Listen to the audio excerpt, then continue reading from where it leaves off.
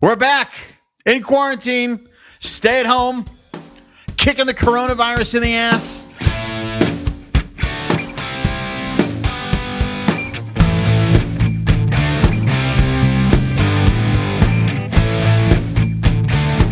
Had to have on the Brandocast a person who knows more about rock and roll than me. No. A person who walks the walk and talks the talk. He's a writer. He's an author. He's a performer. He is absolutely one of my favorite comics of all time. And he knows a thing or two about podcasting. Ladies and gentlemen, he's always fantastic. The legendary Greg Behrendt. Oh, dude, I can't live up to that intro, dude. I think we're done. Let's just call it. That's let's fine. Just end it right now. Yeah. It's good to see. Short, high and tight. High and tight is good. It's good to see you via the technology of Squadcast. Yeah. So we can. We're both wearing purple. Yeah. That's right. We've both got glasses on. Although I have a pair of cheap readers from the 99-cent store in Lancashire and Moore Park. You're looking very stylish as often. Thank you. You do, Mr. Behrendt. Thank you. I appreciate it. I didn't want to give up dressing for the quarantine. I still shower. I put on cologne. I do the whole thing. I'm sure everybody thinks I'm insane, but I act like I'm going out. I have been in the same pair of sweats since last Thursday. Yeah. A lot of people have chosen that route. A lot of people have done that. I can't do that. I can't do it. So when you get up in the morning, are you doing like the routine? Are you showering? Are you then picking an outfit for the day or whatever you have to do in the morning? And how's that working for you? Well, it's weird because I have a routine that I get up, I read, then I write, then I exercise, then I shower. So I don't really get showered until the afternoon. And then I look like I'm going out somewhere, and I put on all my clothes except for my shoes. Nobody puts shoes on anymore. We have our shoes off. And out over by the door. Yeah. And then some, and every once in a while I leave the house to go for a bike ride, but that's it. Well, and I have to say to the people of the world, we were both practicing social distance, but I did see you on a walk the other day. Yeah, it was great. You were on the bike path in Burbank, the one that runs along Chandler, and I was walking with my lady, and it was just a thrill to see another human being because I haven't seen anyone that I know. Have you? No, I haven't seen anybody. I had a buddy come and stand in my yard, and then we shouted at each other. And I said, why don't you come over for a shout, and we can shout at each other for a little while, because he was feeling pretty cooped up and wanted to see somebody. So, but no, I haven't really seen that's anybody. The thing.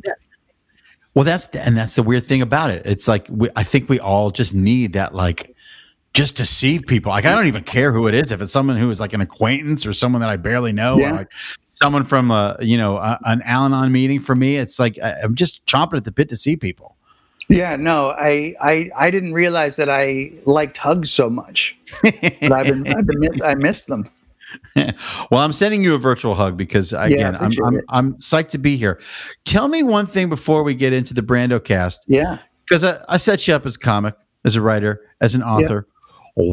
Is there a potential new twist to the Greg Behrendt Enterprises with some life coaching going on? What is happening? Yeah, that's such a weird thing. Somebody suggested last summer that I give it a try, another life coach, and said, I don't know why you don't do this. You could do this from the comfort of your own home and people would be into it. And I was like, I don't know if people would be into it. I mean, maybe. I've written self-help books. I've sold over 5 million self-help books. So maybe it makes sense. Yeah. And so I decided to give it a shot. And I'm really just trying to become a cult leader. I just want to practice stoicism and get people through their bullshit. Is it, and do you find that all of the knowledge that you brought to your comic performances, your writing, I think people who are listening to the Brandocast might not know you outside of the world. My Aunt Jean in Hudson, Ohio, but she might know you as the author of He's Just Not That Into You. Right. Or it's called a breakup because it's broken. Yeah, thank you. That's how most people know me. I mean, people do know me as a stand-up. I did that for a really long time. But my appearances on Oprah were ultimately the thing that sort of shaped my career. And now they'll know me. I'm working on a new book called Don't Take Bullshit from Fuckers. I think that one's got a real shot. So, I think that's my biggest problem, Greg. I take bullshit from fuckers. Got to stop. Write your fuckers down on a list. Write them down. Make a list. Right. Okay. I'm not to take away from your coaching, but if I just write down the list of fuckers, just at one simple tool. You write down their list. You write your name down. Then you write all the bullshit that they say. Then on the opposite page of a notebook, you write all the opposite of everything that they make you feel. You write the opposite of that on the other side. Then you take a pen and you redact all the bad shit, and all you're left with is all the good shit about yourself that is ultimately true. Wow, that's fantastic. That's I can do that. I can implement that tool in my life. The biggest problem in my life right now, Greg, if I'm honest about it, is food and stress eating through the pandemic. Part of the reason that I got the sweats on is because they lie to you about how big your waist is getting.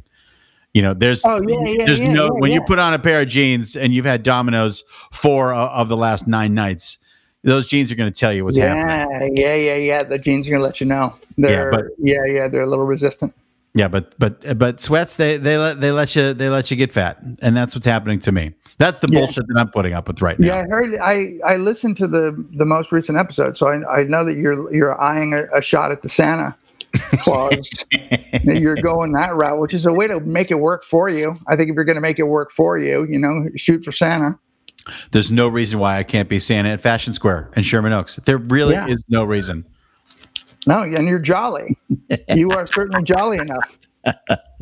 You have rosy red cheeks, so I think it's actually kind of perfect for you in a way. I mean, I don't want to say you've discovered something, but maybe in this pandemic, you've actually been one of the people that's grown. That you're actually manifesting something right now that you could be very excited about. Christmas could be a big deal for you. I remember camping once in the Angeles Forest, and the campground host was the Grove Santa. This was like back in really? the 2000s. Yeah, it was a Buckhorn Flats campground up in the Angeles Forest, and I was like, that guy's got a good life. He's living up here in the Angeles Forest basically for 7 months of the year, and then he just comes back down into the valley, and he's Santa for a while, makes his money, probably does 2 or 3 commercials, then goes right back up to the campground. What a life! It's not a bad life, man. Who knew the Santa gig was so good, man? It might be a good thing. It's so funny. Interestingly enough, I quit sugar during this. Oh, how's that going? It's a fucking nightmare, but I'm doing it. It's hard. It's hard, but I'm doing it. Yeah, God, all of our vices are on full display. There's a cheese problem over here in this apartment. There's so much cheese. And I'm just cheesing my way through this pandemic. Yeah, cheese is the other white meat. Well, that is true. On that note, in the other ways that we're getting through the pandemic, and here's what I'm excited to do with you, Mr. Barron. Usually on the Brando cast, I read my guests the history of a band that they might not know, or they might not like, or they might enjoy, whatever. And we just use that history to get through the conversation. But what I'm going to do today, Greg, is I've been watching a tremendous amount of rock and roll documentaries and concert films. So what I'm going to do for you today is I'm going to throw some concert films at you. These are my recommendations for stay-at-home, self-quarantine, rock and roll concert films. And I'm going to start off with one of my favorites of all time. It is Queen, live at Wembley. Live at Wembley Stadium is a recording of a Queen concert at the original Wembley Stadium in London, England. It was filmed on Saturday, July 12th, 1986. The film was shot during Queen's Magic Tour and about a year from their legendary performance at Live Aid in the exact same stadium. Queen, live at Wembley, and we are listening to Tie Your Mother Down exactly right now. Mr. Barron, your thoughts? I mean, it's a great concert. Yeah. I mean, it's a really good. I mean, I'm not a huge Queen fan. I don't dislike Queen in any way, but I was never really like a big Queen guy. Um, but just straight up as a concert video and as a live band, they're almost untouchable. Like they're just great. That's a good concert vehicle. It's one of my favorite because it just shows Freddie at his full glory, but also the strange twist in it is that he is right around the corner. Well, he's probably discovered that he's got AIDS at this point during the concert, before the concert. Yeah. And he's only a few years away from leaving this mortal coil. So that's the craziness about this concert for me, because he's so goddamn incredible. Okay, you said the Queen. But they're all good. They're all good. They're all tight. They're all the musicians. I mean, they're on, man. It's not messy. You know how like some live records sound kind of like the records, but not really. Yeah. But these guys are tight, man. They were very good. Okay, you said I'm not a Queen guy, but I love Queen. I appreciate Queen. Yeah. Who were your guys? Because my theory is between 13 and 20. That's where you have like your guys, your bands, your girls. You know what I mean? Well, I mean, it was all over the place, really. But I started with Aerosmith and then Van Halen, and I swore allegiance to them. And so I didn't need Queen because I already liked a singer with a big ass mouth. I was a Steven Tyler guy. Like I just thought they were, and I didn't quite get Queen either. Yeah. Totally understood. They're a pretty smart band, actually. Like they take a little thinking. Aerosmith wasn't too complicated. No. Do you like punani? And then, and do you like cocaine? Yeah. I mean, do you like drugs and women? Because that's what we like, and that's all we really care about. Right. Versus the 7 C's of Rye. And you're like, okay, it sounds fun. 7 C's of Rye. Don't know what it is. It's probably in England. What is it? But it's a fun song. Yeah. Why do you want to ride your bicycle? You want to ride your bicycle. Is that what you said? He did. Because all Aerosmith wants to do is ride around in a Camaro. Van Halen wants to ride around in the same Camaro and steal your girlfriend. That's the next Van Halen. So those were my first two. And I played football. That was when I was in high school and I played football. So those were my bands. And I liked, I liked Skynyrd around that time, and I liked, the Southern rock bands, and so I sort of like that stuff. But when I finally went and got a guitar and started playing music at the end of my senior year, then I went right into the Clash and the B-52s and all of the punk new wave stuff. And I really sort of came late to the Clash. I came late to punk. I was sort of unaware of it. It was over by the time real punk, you know what I mean? Like that early, the Sex Pistols and the Ramones were already sort of established, but you know what I mean? Like, and then I ended up loving all of what came out of post-punk, the Replacements, Adam and the Ants, I even like the new romantic band, like the Duran Duran and all that stuff. Where did you grow up? I grew up in San Francisco, California, in San Francisco and Marin. Okay, so at that time, you and I are roughly the same age. Yeah. So what was really in the air in Marin County at the end of the 70s and the early 80s? I graduated in 81. Gotcha. I remember that we listened to a lot of B-52s. Yeah. And Blondie. And there was a local band called the Tasmanian Devils that we all really liked, that we all followed around. And a lot of new wave, a lot of that stuff, a lot of the Skinny Tie stuff. And then when I got to college in 81, so then it was U2 and the beginning of that's when the Replacements show up and, all that stuff. What were some of your most memorable shows from that period of time? Late high school, early college. Well, I didn't go to my first concert until my senior year of high school. Oh, wow. And and it was the Eagles on the Long Run tour, and they had Roy Orbison open for them. Wow. And Roy Orbison's pants split open. And he was playing with the house lights up. Like, it was a bad night for him. Oh, I mean, no. he made it kind of fun, but he went and got a towel and came back and put a towel over his crotch. Oh, Roy. Yeah. It wasn't great. It wasn't great. And then the Eagles came out and were the Eagles, and I guess they were good then. I ended up not liking them later on, but I liked them enough then. And then it was nothing but as many Van Halen concerts as I could get to. Every time they toured and came around, I saw them. They were the best. They were the best. They were the best. They were the best. And it's a crime. Feel like that was my first big concert. Was the Van Halen? What was it? It was the Women and Children. That was the first time I saw Van Halen too in Albuquerque, New Mexico. Yeah. It's just hard to describe to people. They were the best. They were the best. They were the best. And it's a crime that there's not a great Van Halen concert film from that period of time. We get a couple videos shot on the Fair Warning tour for the Unchained. So the one that exists from Oakland, that's the concert I was at. Oh shit, you were there.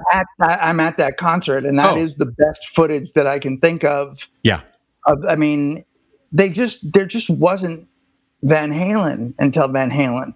Right. There wasn't anything really like them. Like, nobody behaved the way they did, like the way that the show took place, and how there were spotlight moments for all of them, and how all the spotlight moments were big production numbers. Yeah. Michael Anthony's ridiculous bass solo was a big production number.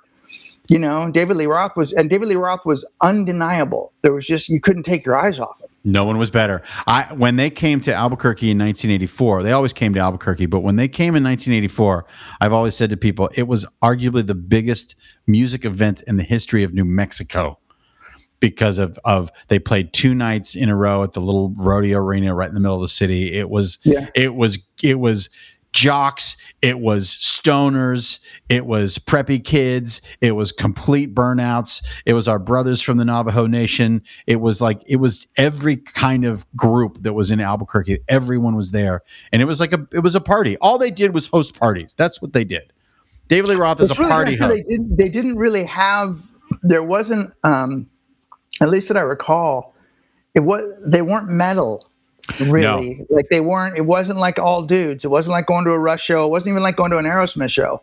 It was women and weird dudes and punk rockers. Like, everybody went to Van Halen. They had a bigger all-inclusive party, man. Yeah, which they wanted. They wanted. Well, it's a crime, but it's a crime. I'll go back to my original point. It's a crime that there's not a concert film about Van Halen from that era. All right, my number 2, my second recommendation for people for the stay-at-home self-quarantine rock and roll concert film festival, if you will. And it's a weird one for me, Greg, because I'm a big fan of oldies. This one is The Tammy Show. And The Tammy Show is a 1964 concert film that includes performances by numerous rock and R&B acts from the U.S. and England, such as James Brown, the Beach Boys, the Supremes, and the Stones. It took 2 different concerts to shoot the film, and those shows were held at the Santa Monica Civic Auditorium in late October of 1964. Free tickets were distributed to local high school students, and other acts on that bill: Marvin Gaye, Jan and Dean, and Jerry and the Pacemakers. Made famous by a Police song, The Tammy Show. Have you ever watched the video? No, I haven't. I've seen clips. Yeah, I'm a nerd for 60s music is like privately what I like to listen to when I'm relaxing. Right? Yeah. Dude, I love the Turtles. I love the Association. Yeah, sure. Okay. I love all the British invasion that we never got exposed to, because everything was filtered through FM radio in the 70s and 80s for me. Right. I love oldies. It's in my DNA. And The Tammy Show is so goddamn fantastic because there's all these amazing performances. The Santa Monica Civic Center. Terry Garr and a young Tony Basil are go-go dancers in the background, which is hysterical. Really? Oh yeah. Like every 5 minutes, there goes Terry Garr. She's probably 17 or 18, but that's her. And Wow. here she's shaking at the camera. Terry Garr again. Yeah, it's kind of amazing. It's an amazing show, and it's also the Stones have broken in America, and they come on after James Brown, and you could tell that Mick was like, okay, fuck, that's the most important performer in the world. I'm going to do my fucking best. And it's where he really starts to jump more than he had before because he was influenced by James Brown. It's an amazing video. I recommend it to anybody, especially if you have little kids and you want to teach little kids about the history of rock and roll. The Tammy Show. It's tremendous. And is it available? Is that like a thing you can go get the whole concert at Amazon or someplace like that? I'm Rhino Records or Rhino, I think, put it out on DVD. I own the DVD. It's all over the place. And sometimes it shows up on Amazon Prime. I don't know if it's there right now because I'm lazy and I could have Googled before you and I sat down. I could have Googled, like, is it available? But I chose not to. Well, people have time. Yeah. People have the time. They can do it now. Yes. You don't need to do the homework for them. Let's just give them something to do. It's a project. Go find the Tammy Show. You've got a few minutes. James Brown on my VCR, as Sting says in the song. What else are you doing to buy the time during the this self-quarantine craziness? I mean, I'm watching a lot of, I started Billions. I watched, I finished Ozark. Do I need to get into Ozark? If you haven't, it's a gift. Okay, I haven't. It's one of the best shows on television. It's so good. I'm so envious of you getting to start it because it's amazing. Okay, so has it been on for two or three seasons? 3 seasons, so it's perfect. Okay. Yeah. The Netflix. Jason Bateman? Yeah. Jason Bateman, I think he created it. He's in it, and I think he directed most of them. And he's a great director. Fantastic. And it's shot like film. It's beautiful. Okay. Yeah, it's really good. Really dark, really smart. It's sort of, it kind of falls in there a little bit of like The Sopranos, a little bit like the Breaking Bad kind of thing. Yeah. Good people that have gone bad. I am quarantining with another human being, and we get to the point every night where we're like, well, now what? What are we going to watch now? What are we going to watch now? Like, we watch Tiger King like anybody else in one setting, Yeah. But all right, I got Ozark to look forward to. That's really good. Anything else? Ozark's really good. I mean, I like Succession a lot on HBO. I haven't watched that either. Oh my God, I don't understand it. That's another one. Jesus. Stop watching the Tammy Show. You've seen it. You've seen it. You know what happens. But Stones go on after James Brown. You know it. But I will tell you, I'm guilty of being such a dude because I think sometimes dudes left to our own devices, we do watch the same thing over and over and over over and over again. Do you know what I mean? So watching the Tammy Show is like candy for me. I listen to the same stuff over and over again. I've been listening to my records. I have a collection of records that my sister left me.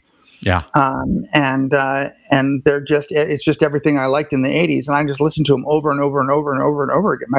I'm sure my kids and my wife just think I'm insane because they consume new music and new culture. And I stopped a while ago. You know what I mean? Like, I'll listen to it when I'm with them and I'm interested and I like some Frank Ocean and whatever, but I don't seek it out. And I'm sort of stuck in my grooves. You know what I mean? And then I want to go listen to the Hives. And then I just listen to the Hives. And I'm sure they're like, Jesus. Greg, I basically shut the door on everything around 2000, 2001. A couple bands have snuck in there after that. The National I enjoy. But for the most part, it was like, okay, Guided by Voices, we're done now. I'm done. Yeah. I'm exhausted because I was the guy who had to listen to the brand new thing every fucking year from the time I turned like 10 and on. And by the time I got to 2000, 2001, I was exhausted from that search of trying to find the next new thing. Well, the other thing that happens when you get older is you realize those people aren't making records for you. No. They're not making records for you. They don't care. They're not. They're happy for you to show up. They're happy for you to buy a ticket. Right. They'd like you to buy. They don't want you backstage, however. No, they don't want you near them, and they don't know you. and they don't care that you're their fan because you're ancient. Well, that's the weird thing of being at, like, if you're at the Echo or even the Old Spaceland in Silver Lake, you're like, I'm the close to the oldest guy in the room, except for the sound guy. No, I know, it's weird. It's not. It isn't enjoyable. I quit. I think I quit after the Strokes. I think I fell in love with the Strokes. I still love the Strokes. Yeah. And I think right around that time I went, I don't know that I don't. What comes next? I know. I like the Silver Sun pickups, Right. Right. And I like when those bands keep recording. Like, I'll buy a new Strokes record. Yes. But I won't. I don't even know what kind of music people are making now. I can't understand it. Nobody has a guitar, or it's way low in the mix. Like, I just don't. No. It's a girl. It's a girl on ukulele and her sister playing violin, and then some dude on a drum machine. There you go. That's a band. That's how it goes. Yeah, I know. I mean, I have this same experience, which is also why I went backwards and said, okay, I've got all this time now because I'm not trying to travel around finding new bands anymore. So it's time for me to get into the association. It's time for me to get into these to get into Johnny Cash. It's time for me to check out 60s Waylon Jennings, and that's what I've been doing. And I'm totally fine with that. I'm obsessive about the White Stripes, and there's a White Stripes podcast. And it's literally, the first season didn't even get you up to the first record. Oh, really? That's how deep they go. They go so fucking deep. They go, concert by concert and recording by recording, and they have all these different people that were deep in the fucking White Stripe world. The White Stripes aren't in it. They produce it. They produce it, but they're not interviewed. Amazing. Other members of of the Raconteurs and his other bands will talk, but man, it's so deep, it's so meta, and it's so me. It's like, that's all I want. Like, somebody make something about the Cars, and then I'll just listen to that. Yeah, I'm ancient. I don't care. Yeah, me too. That I would feel the same way about the Replacements. I need a Replacements podcast, and I would listen to that religiously. Jesus, it would be incredible. That would be a gift. I would love a Replacements podcast. Yeah, so necessary. I've been told that there's a possibility that I might be able to get one of them on the Brandocast, and I'm not going to say anything more about that because I might jinx it. Okay, number 3. It's Bob. You've been ripped off. And number 3, I'm going to take you back to Marin County, my friends. Okay. For my third recommendation, my third concert film recommendation, we are listening to U.S. Blues. It's the Grateful Dead movie. I can see his face. The Grateful Dead movie is a film that captures live performances from the rock band The Grateful Dead during a 5-night run at Winterland in San Francisco. This was in October of 74. The movie was finally released in 1977, and it was put together by Mr. Jerry Garcia. Just give me, I had Dave Anthony on the podcast a number of months ago, and Dave told me that his home phone was one number off the Grateful Dead hotline when he was growing up. Yes, that's right. That's right.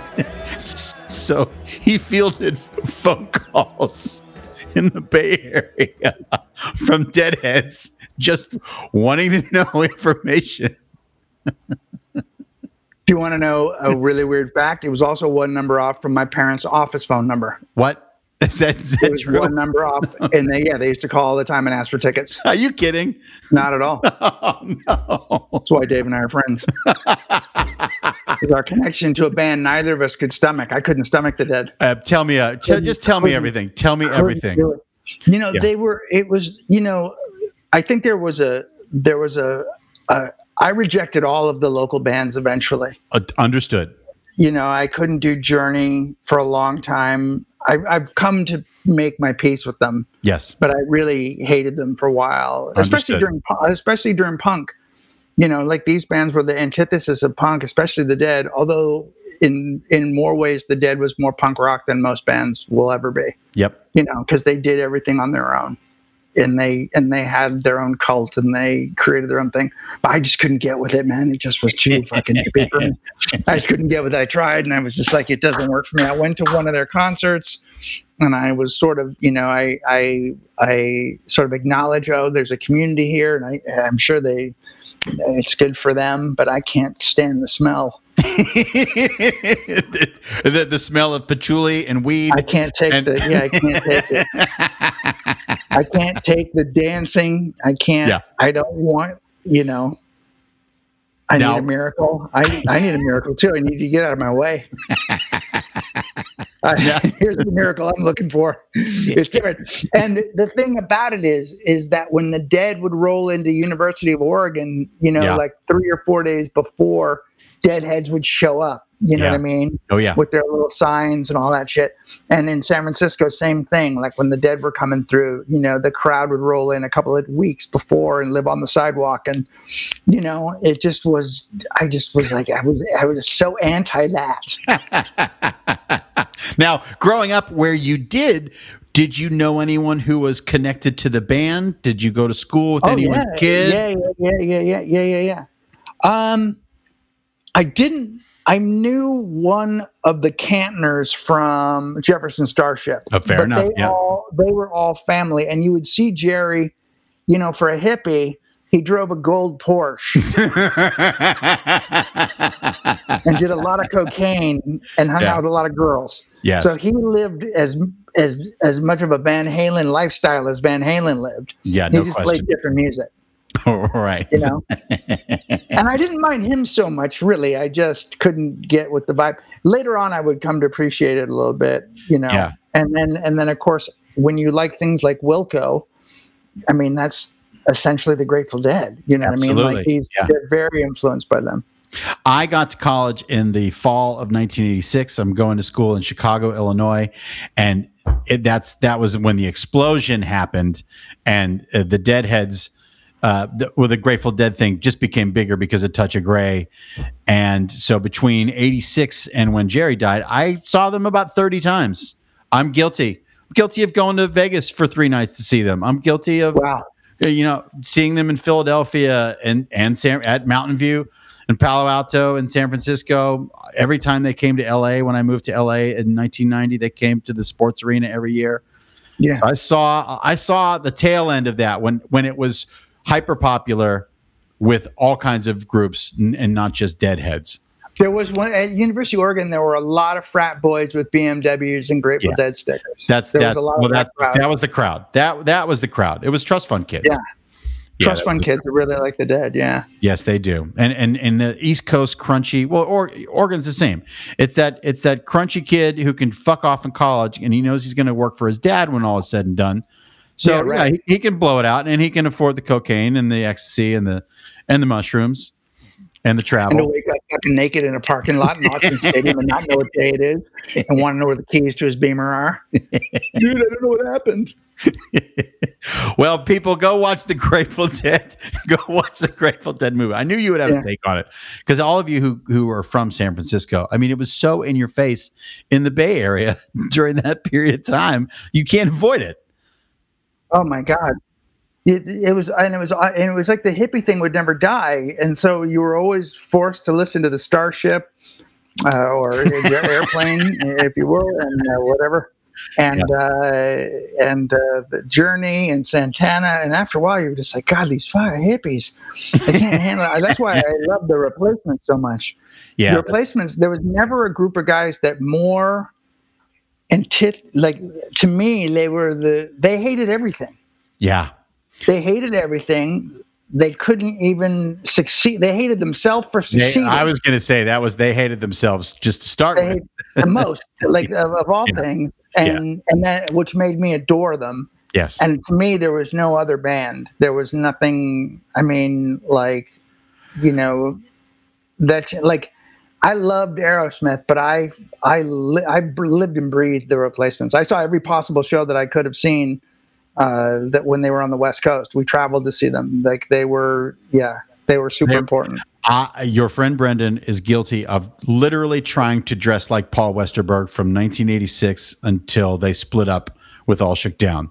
So for a 5-year run there, I really like dress for me was like I couldn't quite pull off Tommy's look because you got to have creepers and you got to have perfect pants and a full tuxedo jacket, like a plaid tuxedo jacket from a thrift store. And that stuff's hard to find, but dressing like Paul was so easy. And I literally did that because I wanted that to be like, it was my identity. I wanted people to know that I was a Replacement fan just roaming about the earth. Does that make sense? Yeah. No, me too. Tommy was the one you wanted to look like, but you'd have to be. You can't. You had to be super skinny and have great hair. Like he was just perfect. He was, and I think he still is perfect. All right, number 4, the fourth movie I'm going to lay at you, the fourth concert film. I love it. People can get mad at me. I'll fight to the end because I love this man. It's Rock Show. It's Paul McCartney and Wings. Rock Show is a 1980 concert film by Paul McCartney and Wings. It was filmed during the band's 1976 North American tour and includes footage from shows in Seattle, New York, and LA. These concerts were a part of the Wings Over the World tour, giant tour for Wings. And this also produced the triple live album, Wings Over America. And we are listening to Jets from Rock Show. What do you feel about Paul McCartney and Wings during this period of time? You okay with that? I have to plead ambivalence. Oh, that's funny. I liked Paul McCartney, but not a lot. Like, I love the Beatles. Yeah, but I never followed Paul's solo career, and he wasn't my favorite of the Beatles. Understood. Well, I'm going to say that I had my best friend in 5th and 6th grade was a kid named Eddie Zaleski, and Eddie's had an older brother, Larry Zaleski, and Larry Zaleski loved Wings. So in 1977, I loved Wings too because of Larry. Because I've always said that like you need those older brother figures in your life, or those older kids, those older dudes, or even older girls who just have a cool taste in music. And I thought Larry had a cool taste in music as a 4th and 5th grader. So that's sort of where my love of Wings really locked in. Does that make sense? My cousins really like them, and they remind me of the radio in the 70s. Like they remind me of like a Paul McCartney song read into ELO, like that kind of like, Guardians of the Galaxy soundtrack kind of. I love those songs. I like Jet. I love Live and Let Die. How do you not love Live and Let Die? I mean, what a great song. I just never got down with Linda and the whole. It just never was like a rock band to me. It wasn't like it wasn't something. Most people disagree with me, and people love him. And I met Paul. You did? Tell me that story. I met Paul. It was just a quick one, but we got invited to see the Foo Fighters in New York. Uh-huh. And because we were kids at the same school as Dave, and I was friendly with Dave for a little while. Wow. And Mira and I both were. And so we got invited to see the Foo Fighters, and we were backstage, and Dave came and got us and go, "No, man, you don't want to be back here. Come on the bus." So we went on the Foo Fighters bus, and we were sitting around with what's the guy's name? He's the host of Survivor. Jeff Probst. Probst is like his best friend. What? He's like Dave's best friend. Yeah, they're like best friends. What? No, Jeff Probst is like his best friend. They're like super close. What? And Probst was super nice. And Probst said to me, I walked on the bus, he goes, "You had a talk show." And I was like, "Oh my God, I did have a talk show." And he goes, What did you think of that? I had one too. And so we started talking about talk shows and whatever. And then Paul McCartney just walked on the bus with his wife. Just walked on the bus. And we were all like, "Oh, fuck." And he's like, "Hey, I'm Paul." Wow. What do you say? I mean, other than Paul Westerberg, he's the most recognizable Paul there is. That's right. Oh. And my middle name is Paul. and I just said, "Oh, hey, how's it going?" And he said, "Good." And then he regaled everybody with the story about he had just flown over from London. He was with his kids in the morning, taking them to school, and he was funny and friendly. And then we all had to go because the Foo Fighters were playing. Wow. So it was really wild. But I got to meet a Beatle. I've met a Beatle. So that's it's not quite a unicorn, but would you say you've met a whole mess of people? Would you say that's the most famous person that you've ever met, minus Oprah, just because she has a different kind of reach. Do you know what I'm saying? Like, that's heavy. Like, Paul McCartney is a celebrity. Well, Paul probably transcends a greater amount of time. Yeah. Right. He's been around longer than Oprah. So I would say, I don't know how much more famous it gets than it's like a big drop off from it's like a Paul McCartney, then Oprah, then Tom from Rage. Then I think I met a guy from Fuel. So I don't know. Oh, fantastic.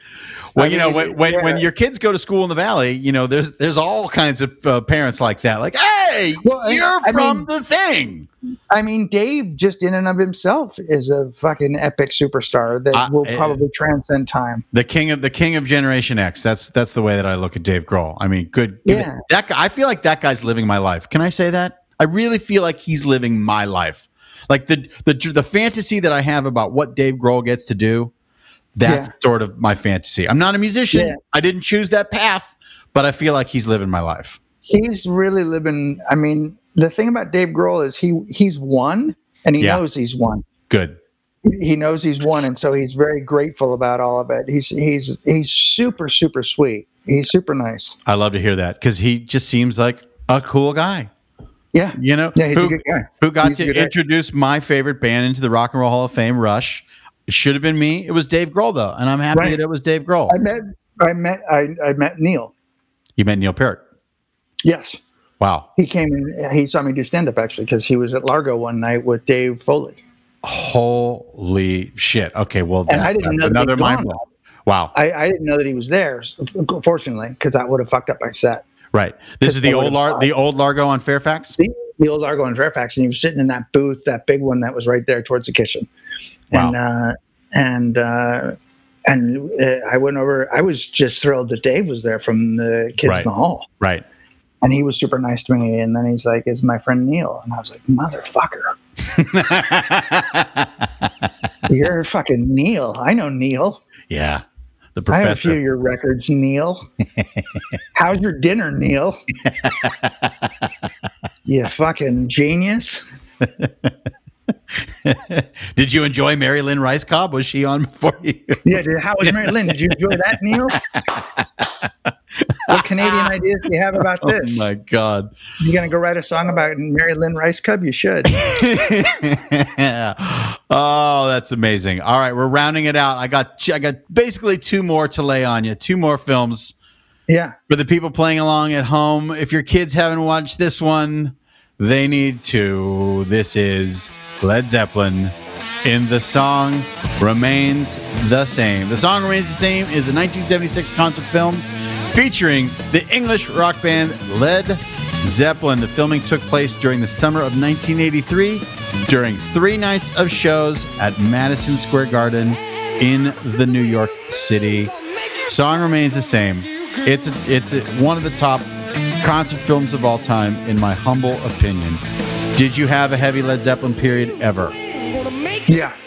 Okay, yeah. good. When I was in college, I was in a friend's room, and he played "When the Levee Breaks," and I lost my fucking. I didn't, because I just wasn't. Obviously I was in high school, and I just never really got down with.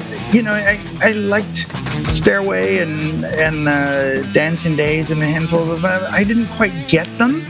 I didn't get them. Again, it was like I had joined Aerosmith and was in the band. I only liked Aerosmith.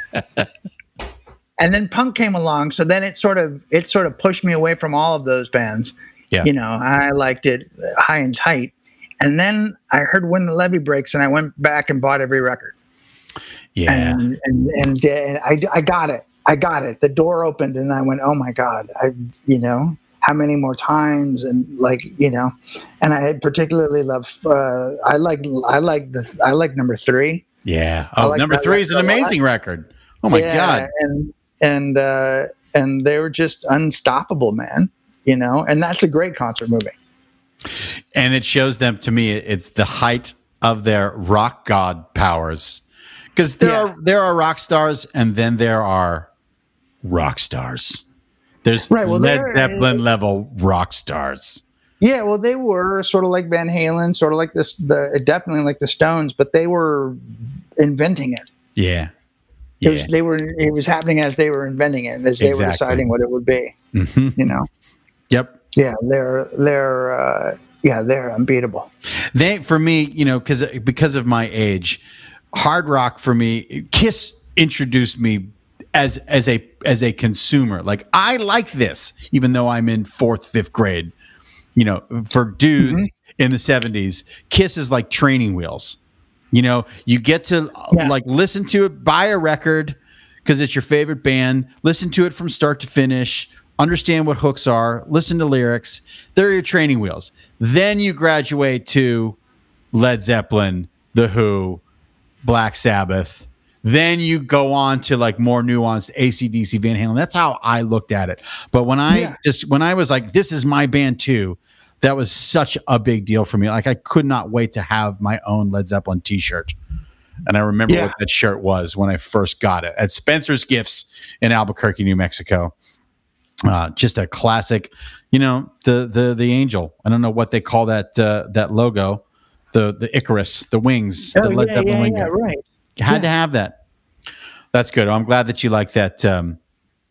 What's the best show you've ever? What's the best concert you've ever seen? Can you think of one or two off the top of your head? It was one of two. There were two replacement shows that are probably the best shows I've ever seen. There was the first time I saw them when they played in Eugene, Oregon. Wow! And they played it for keeps. Wow! And then they played encores where they were doing Battleship Chains, and they were just doing all kinds of shit. They were amazing. And then they walked around in the audience afterwards. Oh, they did?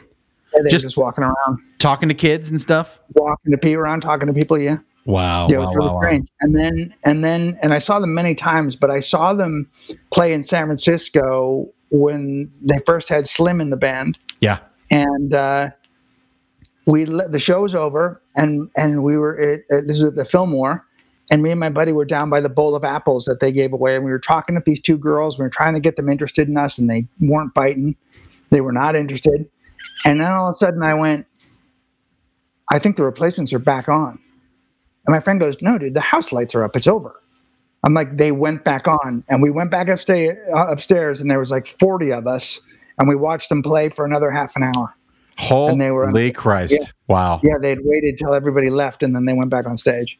In those are two. In 1989, I saw them at the Aragon Ballroom in Chicago on the All Shook Down tour, and or the Don't Tell a Soul tour. And Aragon Ballroom is an amazing place to see shows in Chicago. And when the show was over, we were in like the second row, and they played the Ramones' Teenage Lobotomy. I got punched in the back of the head, but I didn't mind because I felt like it was like a little souvenir from being at a replacement show where everyone was really, because it was an amazing show. It's almost hard to describe. It's hard to put it to words because they were so sloppy and bad too. I saw them shit the bed a couple of times. Right. Where you were like, where they just didn't want to be there. And that's the magic. That was the mystery of seeing the Replacements. A waste of your concert moment. Right. Yeah. Well, the mystery was: are you going to get good replacements? Are you going to get good replacements tonight? Or are you going to get so drunk that they can't play and then they're done in 40 minutes? I mean, but that was part of the magic. Have you read Trouble Boys, the great book about the Replacements? Oh my God. Yeah. Of course you did. That's a dumb question for me. I'm learning. I cried during it. Yeah. Yeah. It's a tough book. It's maybe the best rock and roll biography I've ever read. It's literally like a John Updike book. It's so dark. It's almost Raymond Chandler. Raymond Carver. These guys are born to lose, and they do lose, and your heart just breaks for them. And I don't even think you have to know music to dig it. No, and I hope that they bring it to I hope they make it into a movie or something. But the Replacements also deserve their top shelf documentary. Someone out there has got to convince Paul that it's time to let's just tell the story in a real true way. Do it right. Listen, I tried to make it. You I did? tried to get it made. Oh shit! I found the author on Twitter, and I emailed him and said, Jeff Garlin wants to produce. I want to make a replacements documentary, or at least be a part of the production team that puts together. And they said, well, we're going to do a feature. And and I was like, okay, but I was like, I don't do a feature. I don't want to see somebody play. Who's going to play Paul? Yeah, no. And who's going to play Tommy? I know. I don't want that. I want a high quality documentary. Like, yeah, there's got to be tons of footage. I mean, well, there doesn't have to be, but hopefully there's footage. It just so is deserving of its own documentary. It's like, I think some people would get a chance to discover them, whereas opposed to a feature, no one's going to care about. Right. God, that's amazing. Good. Keep swinging. I love that. Fantastic. All right. There's one more. The last film I'm going to throw at you, and we'll wrap things up. It was one of my favorite bands of all time. It was a film that it was originally shot to be shown on MTV. It is Rush in Exit Stage Left, 1981 concert film, shot in Montreal during the Moving Pictures Tour. This is Deep Nerd for Brendan Smith. My favorite live album of all time is Exit Stage Left, and this is the video companion piece to it. If you are a Rush fan, you know this as a religion.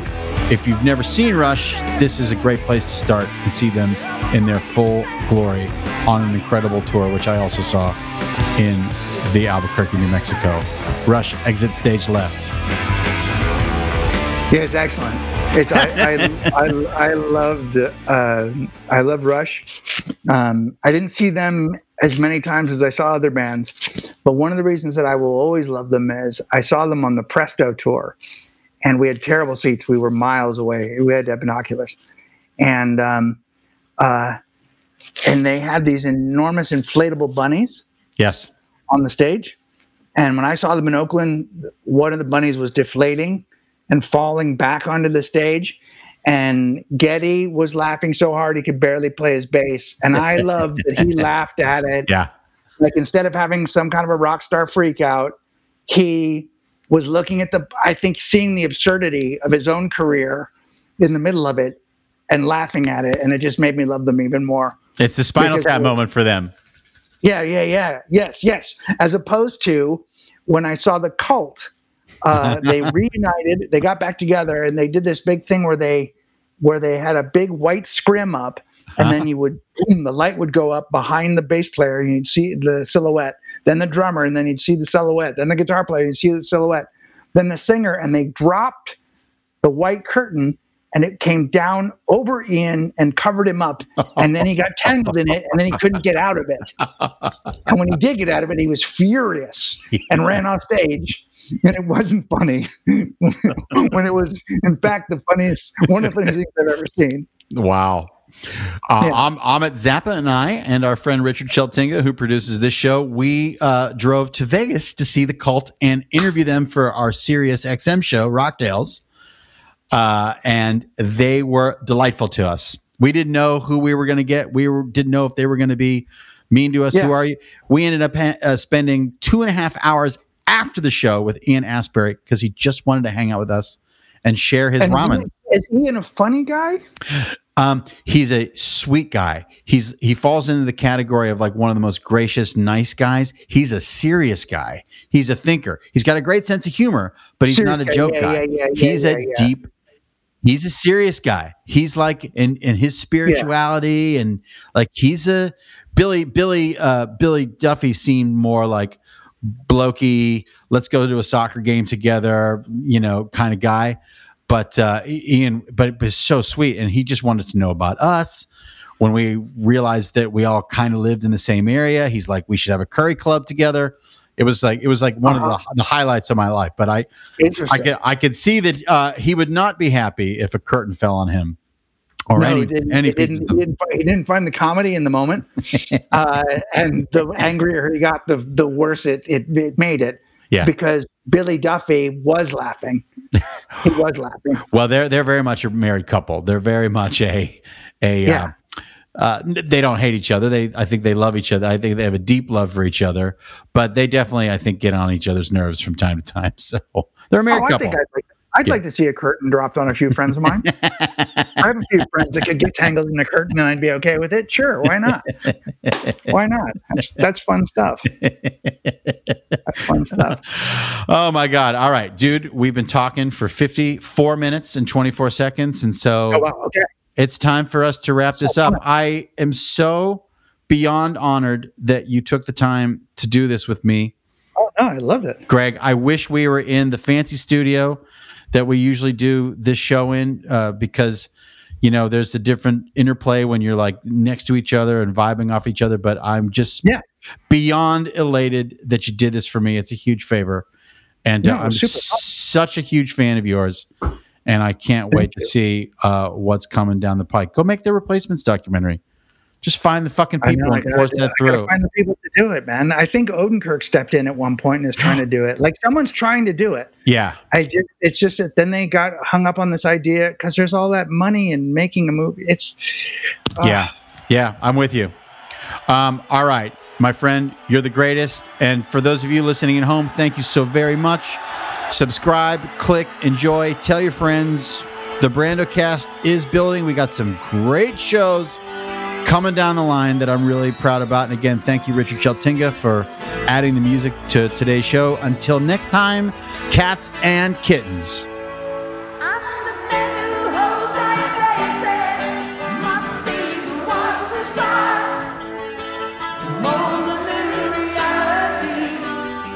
Close